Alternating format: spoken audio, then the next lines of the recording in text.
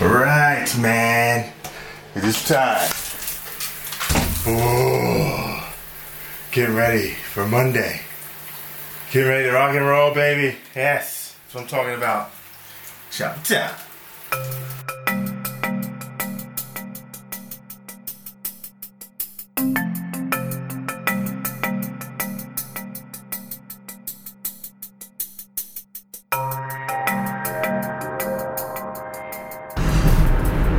Alright, you know what? I like Osho. I started reading his Living Dangerously book, which I think is a compilation of his talks over the years. Because the man never wrote anything down. And he made a good point. I was watching one of his videos on YouTube, and he was saying that, you know, the mystics with whom the world knows are the ones who never wrote anything actually down. They relied on the spoken word to transmit their experience. So there's a couple things I really like, as in that he's not a teacher. He's taken the position of mystic master, and he's just sharing his experiences with you, but the encouragement is that you've got to have the direct experience for yourself, which I love. And this, of course, you know, I'm a big fan of Socrates, so, yep. And my man Sock never wrote anything down. Jesus never wrote anything down. You can go on and on of folks who people wrote about, and their disciples or followers translated and wrote and documented their teachings down, but they themselves focused on the oral tradition. And you know, of course, that just got me fired up, because I have decided to go all in on the audio game already anyway, so it was just like confirmation of the power of audio and the spoken word. I love the spoken word. It's good.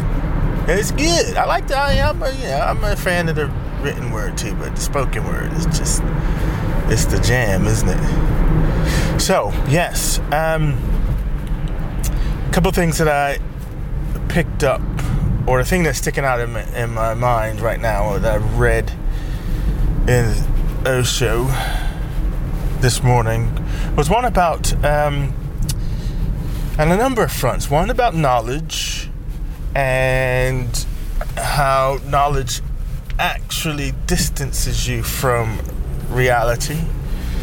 So you read a book, the book is written by other people that have written books, and so on. It's a cycle of people doing research on other books that other people have written and given their interpretation of words written by somebody else. And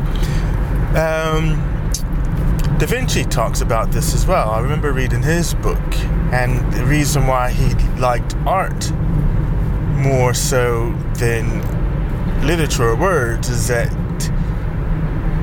he said that art speaks directly to the person, and it comes directly out of you. Your art does. Whereas words, in his words, was, you know, written in the book or reading from literature, and that end is someone else's words that are built off of somebody else's words. And I get that. I get that. When you're writing some stuff and you're doing your research, you're researching other people's writing.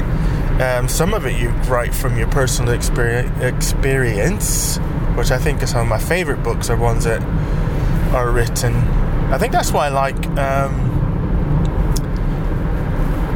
the sort of the personal essay and the creative nonfiction and the, you know, sort of travel log pieces, is because they are in the experience, as opposed to, I've done the research, done a lot of research, done a ton of research, and here's my polished notes and my thinking on the research that I've done. So yeah, so that was one of the things, among others, that I picked up this morning. Another was about And this is all stemming from the knowledge piece as well. This idea that, don't be an imitator. Don't imitate others. And his encouragement is to be yourself, the whole of you. And in fact, he makes a point, if you're going to be angry, then be wholly angry. Don't dim it, be all of it. Be the best anger you can be, be it in its totality. If you're a sad person, then, embrace it, be a sad person. And it's, so he's essentially saying, just be yourself. I think that was the big thing that I took away from that. I had to go back through my notes. I'm kind of driving, as you can tell, and picking off the top of my head what stuck out for me. And don't be an imitator. And when I think about that in relationship to, I know what I did as well.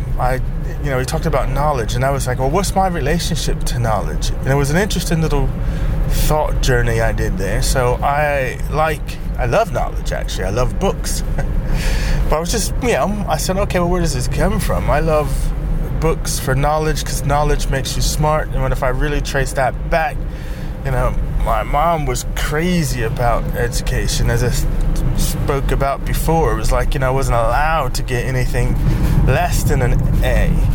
And that stemmed from her having to drop out of high school to have me and all of that kind of stuff. So it was huge for her, so she made it huge for me in that sense. And so I saw books, knowledge, smart, you get praise from mom. Yeah. And so now I've taken that, and now let's rewrite that, and I've rewritten it for myself and I still love books, and knowledge is cool, but now I approach it from pure curiosity. Read the book from the curiosity and the opportunity to explore someone else's thinking, how they see the world, what's their interpretation of the world around us. So just out of curiosity, not seeking smartness or intelligence or any of that stuff, pure curiosity. So that's how I've rewritten that script, which is a big step forward for me. Yeah. And it's all connected, because it's easy because I read tons, and it's easy to read tons and then forget who you are and try to imitate others or adapt their way of doing things, being things, thinking things, and the like. Whereas I think what Osho was encouraging is, and he does stuff to deliberately provoke or poke you in the eye, and to wake you up to really think about why, like for me in my instance, why do I seek knowledge so obsessively and compulsively even? I'm a compulsive book buyer.